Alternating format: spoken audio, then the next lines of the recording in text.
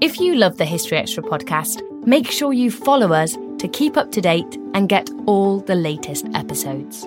Thanks for your support, and I do hope you enjoy this episode. This episode is brought to you by Indeed. We're driven by the search for better, but when it comes to hiring, the best way to search for a candidate isn't to search at all.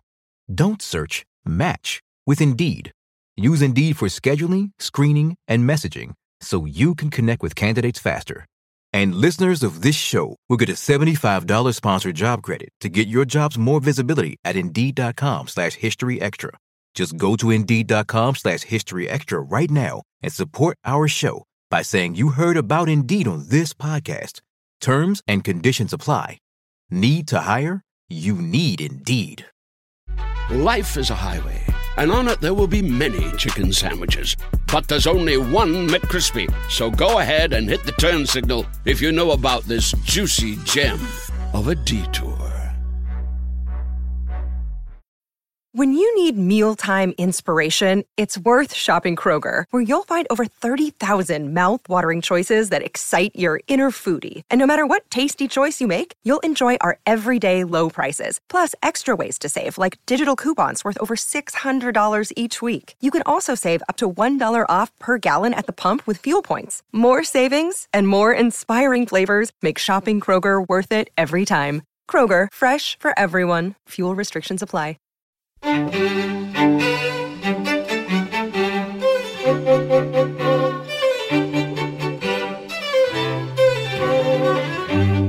Hello and welcome to the History Extra podcast from BBC History Magazine, Britain's best-selling history magazine.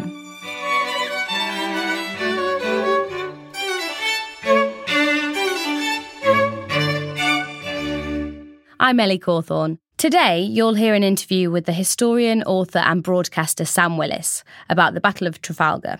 Sam has written a new book on the naval clash, and he met our editor, Rob Attar, in Exeter to discuss how significant Nelson's victory in 1805 really was. Sam, could we talk a little bit first about the background to Trafalgar?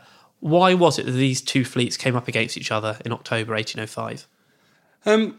Well, Napoleon had been a menace for some time. And he had an incredibly powerful fleet because he was then allied with Spain. He'd also been threatening to invade for a long time before October of 1805. Napoleon actually changed his mind and he decided not to invade. So one of the things about the Battle of Trafalgar is it didn't actually save Britain from invasion at all. His army was already being sent overland from northern France all the way to Italy to protect his new kingdom. He'd just been crowned King of Italy in Milan. And the British wanted to maintain their own security. And so Napoleon's enormous battle fleet, combined with the Spanish, even though it wasn't threatening to invade, was still a massive threat to British territory overseas and to British trade. And that's where the British got their money from. It kind of goes around in a circle, because that's where they got the money from to pay for the war. So it would be quite good if they just didn't fight, then they wouldn't need the money to pay for the war. But it helped the economy grow. And so that's the rough background of what was going on. And for some years now, Napoleon had been at war with Britain and various other partners. And at this point, is it now the third coalition that's fighting? So yes, this is the third coalition against France. The other two had failed abysmally, and they managed to gather together enough people to fight against Napoleon. And it was in October 1805 that they decided to make their first move. This is the first move of the third coalition, and they threatened Napoleon's new kingdom of Italy. What are the two sides hoping to achieve for the battle, and for whom does it matter more? It's a question that I think not enough people ask about naval battle. What were they actually trying to achieve? Well, the French, one way of looking at it is that Villeneuve, the French commander, was fighting for his honour and fighting for his own professional reputation. It's important to realise that Napoleon hated his navy. He had no respect for his navy. He only had eyes for winning wars on land. He never really understood how navies work, and he certainly never had any faith or understanding of how things went wrong and when they went wrong. He wasn't prepared to listen. So just before the battle, he had already signed the papers to replace the French Admiral Villeneuve with another man. Villeneuve knew this, And he also knew that Nelson was just over the horizon with a big fleet. And so for him personally, he was fighting for his own honour to stand up, I think, for the reputation of the French Navy, which he loved and he'd served all of his life. More broadly, the French and the Spanish were fighting. I mean, what they wanted to do was to destroy the English, destroy the Royal Navy. That was the purpose of what they were doing, for no other reason.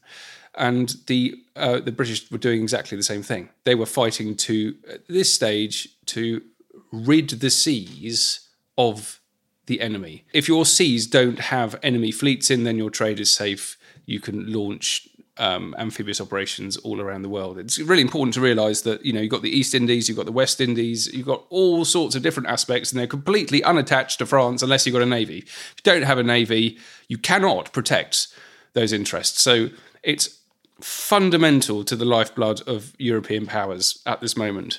And so, both of them were fighting for their lives. And you mentioned Villeneuve, obviously a very pivotal figure in the battle, but the person, I suppose, in Britain who's by far the most associated with Trafalgar is Nelson.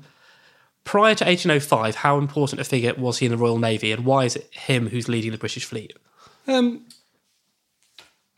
Nelson was, in 1805, the most important, famous person that had ever served in the Royal Navy. I think you can put it that way. Even pre-Trafalgar? Even pre-Trafalgar. There'd been a lot of other famous people. Hawke in the 1750s, Rodney in the 1780s, Drake, of course, going all the way back to the Tudor period. But no one had a reputation like Nelson, a sustained reputation over a long period of time. And he was the best choice. I think he was realistically the only choice to command this fleet at this crucial moment. So he'd become famous, particularly at the Battle of Cape St. Vincent in 1797, fighting the Spanish. He then won. He wasn't in charge of that battle. He was fighting under John Jarvis, the Earl of St. Vincent. But he was in charge at the Battle of the Nile in 1798 when he annihilated the French invasion fleet. This is Napoleon's fleet, which had been gathered for the invasion of Egypt, and Nelson caught them at anchor in Aboukir Bay in the Nile in 1798. That was his first major victory in which he was fully in command, even though he'd been so famous before from what he'd managed to achieve in 1797 at the Battle of Cape St. Vincent. Since then, had the Battle of Copenhagen in 1801, and then on to 1805. So there were no other choices like Nelson. He was definitely the right man for the job. And then coming on to the wider fleet, what kind of people were serving on the two sides, and to what extent was their participation always voluntary? You've got to be quite careful talking about how fleets were manned in the 18th century.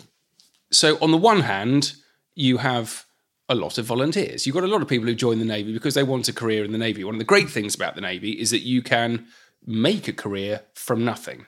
It's very different from the Army, where you have to, if you want to be an officer, you've got to buy a commission. Don't do that in the Royal Navy. It takes you a long time, but you can gain a reputation for competence and you can be promoted and you can make a real life in the Navy from nothing. So on the one hand, this is the Royal Navy. On the one hand, you've got a lot of people who are maybe, we're talking in my house in Devon. There were lots of local Devon sailors, people who lived by the sea, who were brought up on fishing boats, and they went and joined the Navy. They got paid, they got fed, and they had a chance of making a fortune.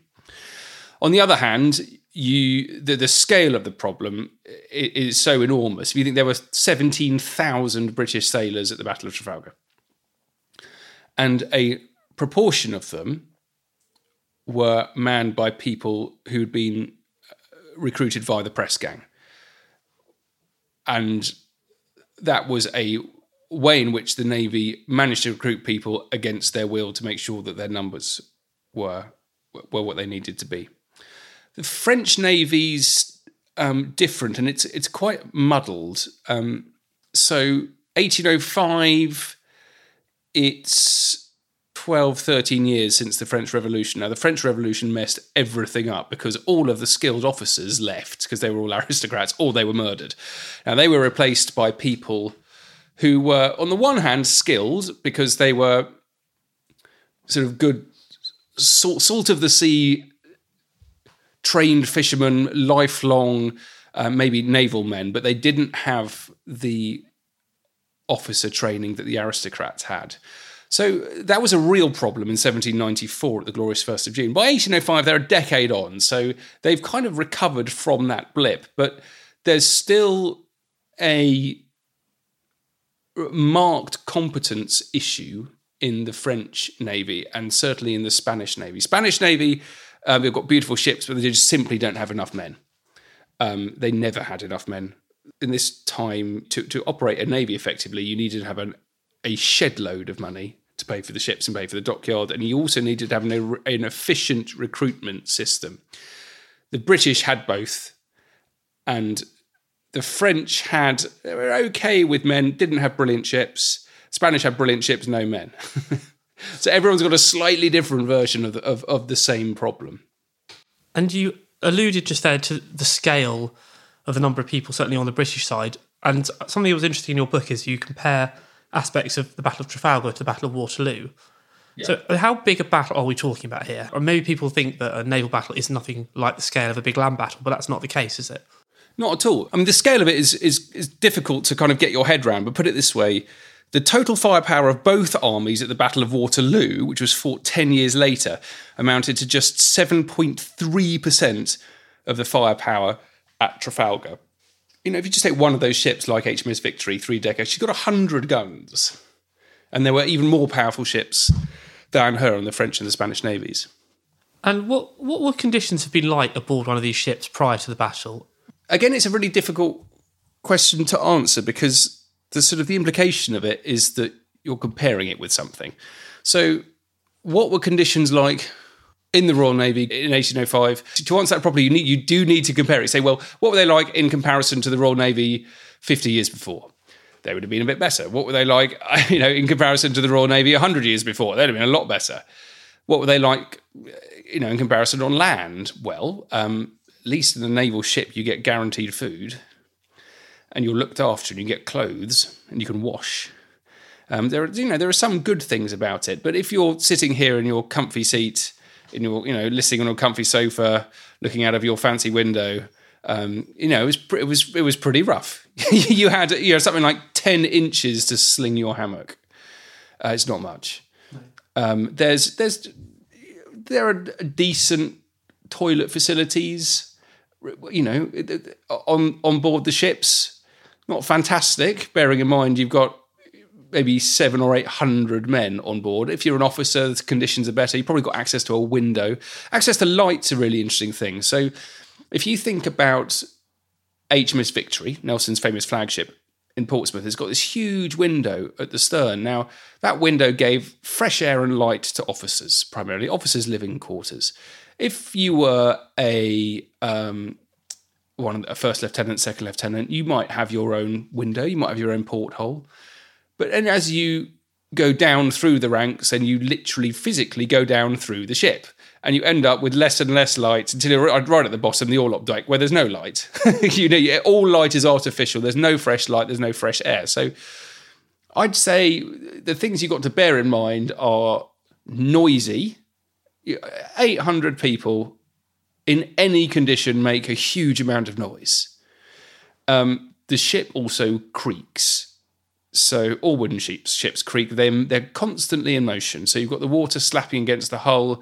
You've got the stamp of people moving around. You've got the hull itself will creak. You've got water dripping. You've got the wind. Wind makes canvas snap and crack. If you've ever been on a yacht, you'll know how noisy yachts are. But imagine that, but multiply it by 50-fold to get the kind of noise of what's going on here. So I'd say noisy, damp. You can't be on a wooden ship and not be damp. Stuffy, hot if you're in the West Indies or somewhere like that. If you're off the coast of Cadiz in October, probably quite mild and brisk, I would say. You're probably hungry all the time, that even though you are fed. And I'm not sure you'd be tired because you'd have been used to a routine of watches. If you're brought up on a watch system on a ship, whatever it might be, 4 hours on, 4 hours off, 4 hours on, 6 hours off, 4 hours on, 2 hours off, your body gets used to it. Your rhythm, your body clock changes. So don't think they'd have been miserable. I think they'd have been excited. A lot of sailors in this period were bored most of the time. So you have these big battles, but just think about different, the previous one before the previous big battle before Trafalgar was Copenhagen in 1801. It was 4 years before. So you'd have to be, and that was with a completely different fleet. So you've actually got to be very lucky or unlucky, however you look at it, to go into a battle. Most of the time, you're not fighting anyone, and you're probably mending the rigging, scrubbing the decks, painting the hull, bit of training here and there. Not much happens. So boredom, I think, is the main problem. So the British in the battle were outnumbered in terms of ships, but did they hold any advantages prior to the start of the battle? The two main advantages. The first is that the men were better trained than the French and the Spanish. They were better seamen. They were better trained at, so there are two ways of looking at that. They are better seamen in that they're better at sailing their ships and they're better at repairing their ships if it's damaged. It doesn't matter how that damage is caused. It's just, in principle, if the ship is damaged, you need to replace a sail, you need to mend a hole in the hull, whatever it might be, you need to splice some rigging. The British are better at it than the French or the Spanish. But they're also better at being fighting seamen. They're better at fighting. They're trained to fight. This is a generalisation, bear with me, but they have spent more time training to fight than the French or the Spanish. Those are two fundamental differences which have a massive, massive implication on what happens next. The ships are different. I mean, the ships, primarily the British ships, again, this is a generalisation, but primarily the British ships are short, squat, and very, very strong. The French ships, by contrast, most of them have been built for a different type of warfare. They've been built to be fast, swift, the hulls are lighter, there's more sail. So you think about the strategy of the two. The French are trying to protect their trade and to sail fast along the trade routes. The British have a fleet that was designed to blockade French ports, and that means sitting and waiting in horrific weather off the coast of France for the enemy to come out and then to fight them.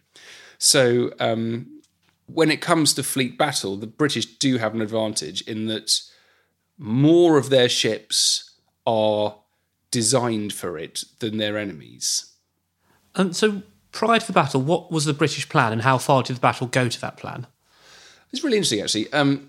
Just ask yourself the simple question, who was in command at the Battle of Trafalgar? Nelson. No. He died an hour into the battle. Battle was very long. It lasts for hours. And the person who's in charge is Collingwood. Because Nelson's dead. It's a really, really important point, and I don't think anyone notices that. So all of the pre-preparation, that's great, but, there's the big question, all plans are great until someone smacks you in the face. In this respect, all plans are good until your commander gets murdered. Having said that, Nelson had a very specific plan. The Allied French and Spanish fleet was much bigger than the British, so he decided to cut it into 3 pieces, and he did that by dividing his fleet into 2 columns. And they attacked the rear third and the centre of the enemy fleet. So essentially, imagine it's a snake, all right? You chop the head off and you chop its legs off. That's basically what happened. They left the head to sail off, and they would turn around at some point, but the British used their 2 columns to attack the main body and the tail of the enemy. Now, that went to plan.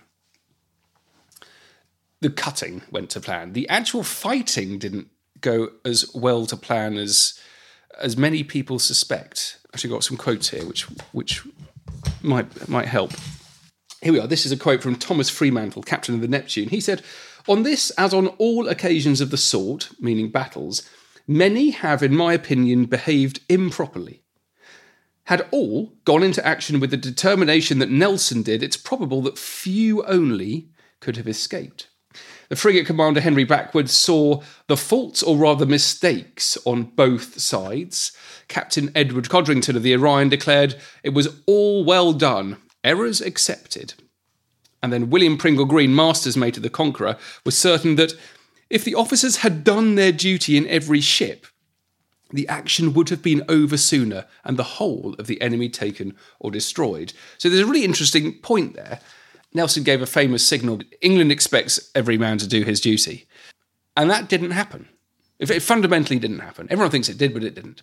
That was not uncommon in naval battle at the time. After pretty much every single naval battle of the Age of Sail, there was a court-martial and people are fired. Sometimes they're killed. And it usually goes right up to the top. These aren't just sailors not doing their duty, they're captains of ships not doing their duty. So that definitely happened in Trafalgar. So you've got people not doing what was expected of them in the battle, even though the actual attack was exactly how Nelson had planned it. Still to come on the History Extra podcast. Trafalgar was fought in 1805. Napoleon was not beaten for a decade. 10 more years of war. 10! We don't always realise just how much our negative thoughts and experiences stick with us and weigh us down. You may find your brain constantly running through a highlight reel of bad moments. That comment your friend made last week that hurt your feelings. That frustrating thing your mum does. Or that silly thing you said in a meeting.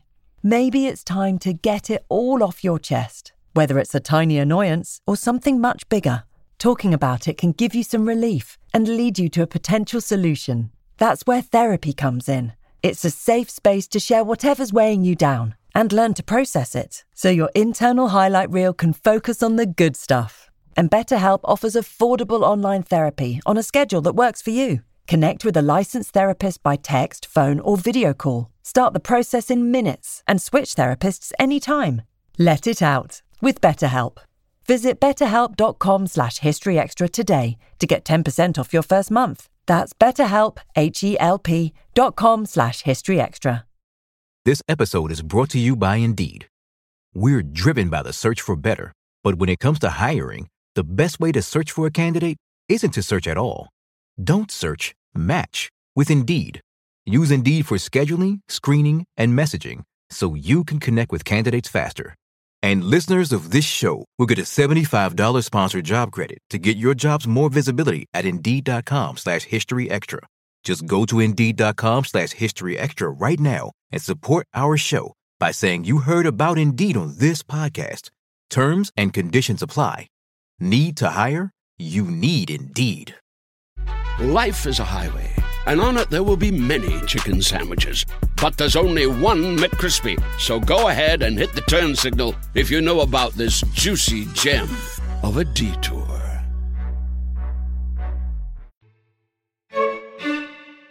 Of course, you mentioned that Nelson himself was killed fairly early on in the battle. So how did that come about? And do we think this was a deliberate kind of assassination of Nelson, or was it just sort of caught in the heat of battle? Don't know. It's difficult to say. We know that soon after the Victory broke through the French line, a much smaller ship than HMS Victory, the Redoutable, was a 74-gunner, so this is a ship armed on 2 decks, came alongside, and the decks were massed with soldiers and sailors ready to board HMS Victory. It was actually a really dangerous moment in the battle when it could have gone slightly differently. It's at this point that a French marksman in the mizzenmast of their French ship, something like 15 or 16 metres up in the air, it's a really, really long way up, fired a musket at Nelson. That much is true. Muskets were not rifled at the time, smoothbore gun, very difficult to be accurate, but it doesn't mean he wasn't trying to shoot him. We know that Nelson was on deck. He wasn't wearing his parade costume, parade outfit. He was wearing replicas of his medals. He didn't want to actually lose his medals. He couldn't do that. But it would have been clear, who this guy was. Everyone knew the Victory. That was the flagship. Everyone had heard about the small... it was a very distinctive small man with one arm and an eye patch. You can't really miss him. So he was shot through the shoulder. Bullet burst a lung, broke his back. I think he was deliberately targeted. It doesn't mean the shot was easy, though. There would have been a great deal of smoke, so much that you wouldn't have been able to see your hands in front of your face. But that doesn't mean that the smoke didn't suddenly clear, revealing Nelson at the moment. I suspect that's what happened. I think there were clouds of smoke. I think the ships were rolling around. I think it was complete chaos. But I reckon that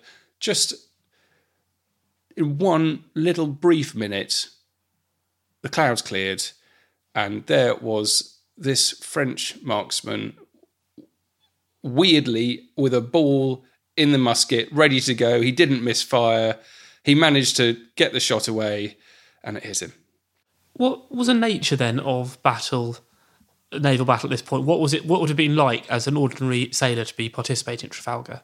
I don't think you'd have very much of an idea of what's going on. You'd have if you were manning the guns on the gun deck, you'd have a very strict job to do. You probably only had 1 or 2 jobs to do, and they'd be really easy. Not easy, but I mean, they would be very simple. You're going to pull on this rope. You are going to put the cartridge here, whatever it might be. You're going to run from where they keep all of the powder up to the guns, and you're going to distribute it. So everyone had a single or 2 very simple, repeatable jobs.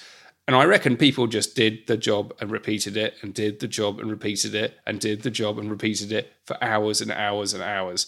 And I suspect they didn't give much thought to their safety. I think the real problem was at the beginning of the battle, the anticipation, particularly at Trafalgar. So usually you have 2 battle fleets and they sail side by side and fire into each other. What happened at Trafalgar is that Nelson's fleet attacked at right angles to the French and the Spanish fleet. That meant that the British couldn't fire back because there are no guns in the front of your ship.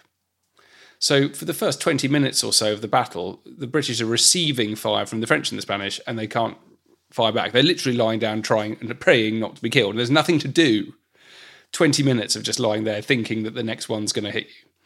I think that was difficult. But then when the fighting started, you're off and away. There are some examples of horrific carnage and people firing carronades, short, very powerful guns full of musket balls, which would have torn everything apart. I mean, that happened occasionally, but it wasn't repeatedly again and again and again and again. So if you survive the opening salvo of an enemy ship, unloading all of its guns at you, then you've got a pretty good chance of pulling through. But you'd probably be mentally scarred by it for the rest of your life. So, of course, we know that Britain triumphed at Trafalgar in the end. What do you see as the key reasons for that happening? Nelson's tactic worked. He divided the French and the Spanish fleet into 2. The van, meaning the head of the French fleet, did not turn around and help the centre and the tail. This meant that the numbers were more even. Now the numbers are even, that meant that the British superiority in gunnery and seamanship could begin to tell, and that's exactly what happened. So even though there are some examples of outstanding French and Spanish courage, good seamanship and good fighting, more British ships fought better for longer than the French and the Spanish. So it's a bit of an endurance competition. And that's exactly what happened. That's why the result was what it was. And once it started to go wrong for the French and the Spanish, they couldn't recover. The British were able to recover. So if things went wrong, like a mast snapped or a yard snapped, they could get it repaired. They could keep fighting. They could keep going. They did what was necessary. And this all became very clear after the battle when there was a horrendous storm. And the British sailors were as exhausted as the French and the Spanish, but they kept sailing their ships. The French and the Spanish generally sat around in a sort of shocked stupor. But it was the ability to keep going in the worst of conditions. British sailors from the French and the Spanish. And that at heart is why the British won. So, as you mentioned earlier, Nelson dies fairly early on in the battle, and actually Collingwood is in charge for most of the battle. So how much of it was really Nelson's victory? Should we actually have Collingwood's column? Definitely. At Trafalgar Square. I mean, it's difficult. I'm a big fan of Collingwood. He joined the Navy when he was 11. He was a very old friend of Nelson, long trusted friend, and he was a diplomatic genius. He wasn't as naturally gifted at all as Nelson in his... Nelson had the opportunity that Collingwood never really had. But he was good enough to see everyone through what was the biggest naval battle that had ever happened. I mean, you can't get away from the fact that Nelson died so early on in the battle. So what happened for the remaining hours? Well, Collingwood was in charge. Yeah, and he deserves so much more respect than he gets when everyone's focused on this person who died right at the start. It's like the people who actually won the battle have been forgotten, and the person who died early on is the one who's remembered. One of the key things that Collingwood did, this is really interesting. So right at the end of the battle, there are thousands of French and Spanish prisoners. Thousands and thousands and thousands and thousands of them. The French have got no chance because there's no way that the war is suddenly going to end. But the Spanish are different. Good, remember that the Spanish, they have a Bourbon monarch. And the French revolutionaries used to have one, but they'd killed their Bourbon monarch. And at the moment, they're attacking another country, in Europe with more Bourbon monarchs. So there was a reason for them to shift their allegiance. And what Collingwood does is he lets all of the Spanish prisoners go. He writes a letter and he lets them all go. And it was instrumental in the Spanish changing sides in 1808. And that changed the war.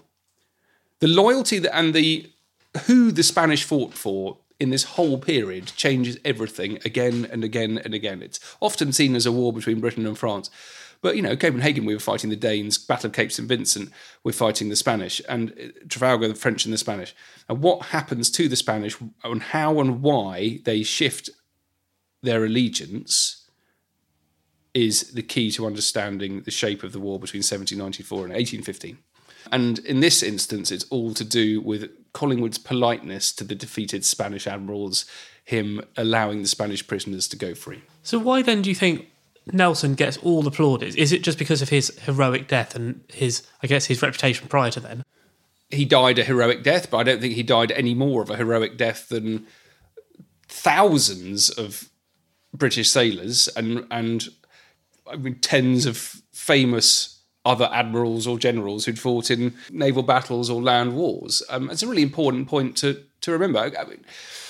It's a difficult one. It's also worth remembering that Nelson's famous because Nelson wanted himself to be famous. People often think of Nelson as a man that sort of history happens to, weirdly, in that he deserved his fame. And people forget that he had agency in it. He was fundamentally responsible for his own reputation. And he was obsessed with his own reputation as well. So after the Battle of Cape St. Vincent in 1797, he does this very famous thing. He captures two Spanish ships, one after the other, like a bridge. So he goes from his ship onto another Spanish ship, and then from that Spanish ship onto another Spanish ship. And no one had done this before. And he was so worried that no one would know what he'd done that he wrote his own dispatches describing what he'd done and made certain that account of the battle got to London before the Admiral in Charge's account. Now, he does this a lot, and he trash talks his friends, well, not even his friends, his rivals a lot, and he makes sure that he's the one that comes up on top and not them. A lot of his contemporaries loathed him. He was a exceptionally difficult person, but he made certain that his sailors under him loved him, and he made certain that enough of the captains he worked with also loved him to make sure that his plan happened. So it's all very well having a plan, but you've got to make sure that it happens. And I think Collingwood is primarily responsible as well, and I think in a good way, for the way that Trafalgar is remembered now, because his famous dispatch written after the battle, the first line is not about victory over the French. It's not about numbers of who won, how many dead, how many ships were captured. He simply mourns the loss of Horatio Nelson. And he's mourning the loss of a friend. He had a really good relationship. And a lot of the sailors were mourning that loss as well. I mean, Nelson was exceptionally famous. He was undoubtedly hugely courageous. And he had one arm, which he'd lost in 1797. He had one eye. And he wore those scars and mutilations as medals, which is why everyone loved him. He was tiny as well. He didn't look like a warrior, but he had the heart of a warrior. And it reminds me of Queen Elizabeth's speech in the Armada. So I wonder if we could talk a little bit about the legacy of Trafalgar. It's clearly one of the world's most famous naval battles, but how actually important was it in the war against the French? Well, very specifically in the war against France. I mean, this is something that if you pick away at the edges, it becomes really, really interesting and very complicated.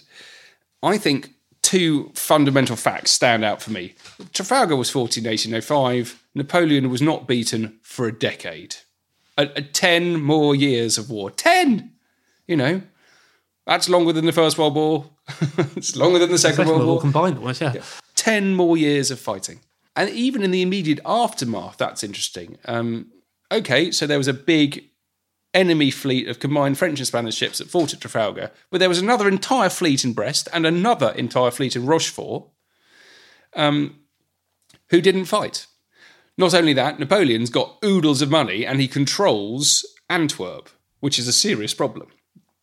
Because all of his invasion plans have been to do with invading Britain from the south and the west, from around Brest, the Brest Peninsula. It's very, very, very, very difficult to do, but it's much easier to do it from the east.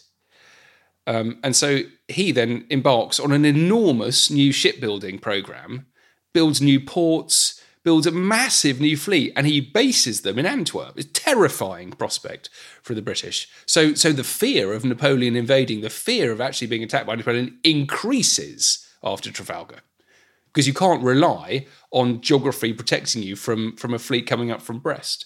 At the same time, Napoleon is rampant. So just shortly after Trafalgar, Napoleon wins what's known by many as the greatest of all of his military victories at the Battle of Austerlitz. He captures an entire Austrian army led by the Holy Roman Emperor and the Tsar of Russia. He also seizes Vienna, which is the first time the city's fallen in its entire history. And as a result of that, the Holy Roman Empire, which was founded by Charlemagne a millennium earlier, ceases to exist. So you've got him in more control of Europe than has ever been before. He's still got fleets at his disposal, and he shifts his focus of his shipbuilding and naval strategy to the east of Britain, all of which is a massive problem. However, it's more of a kind of a slow death. What actually happens, what he doesn't do in the immediate aftermath, he hasn't got enough ships to launch a big amphibious operation. The only people who do are the British. Now that's hugely important because it suddenly makes British colonies all over the world safe from being interfered with by France. And that means we can focus more on what's going on in Europe. At the same time, it means British trade is safer. Still French ships causing a lot of trouble all over the world, but they are safer. And that guarantees the money which comes in, which pays for the Navy, it pays for the Army, and it pays for subsidies for Britain to pay her allies in Europe. It's all to do with money. It's all to do with money. But by no means is the aftermath, the impact of Trafalgar immediate, nor is it what most people suspect. Okay, one last question on this. There was a big debate, which you may remember, about whether we in Britain should either celebrate or commemorate Trafalgar. What's your view on that? I don't think anyone should ever celebrate a war or a battle. Yeah, you can't. The idea of celebrating death and misery and wasted money is abhorrent to me. It's a complete open and shut case. It's interesting. And also one of the things about Trafalgar is its kind of reputation in history. And a few years ago, when historians started to unpick what was going on, they found out that there were lots of captains who weren't doing what they were supposed to. I remember giving a few lectures, and people came back to me afterwards and said, well, people don't want to hear that. I was really shocked. It's history, of course they do. Or maybe they don't. And I suddenly got really panicky that people just want to be told the sort of the same thing about Nelson being heroic and captains all doing their duty and his band of brothers. And it's so much more complicated than that, and I think so much more fascinating. That was Sam Willis.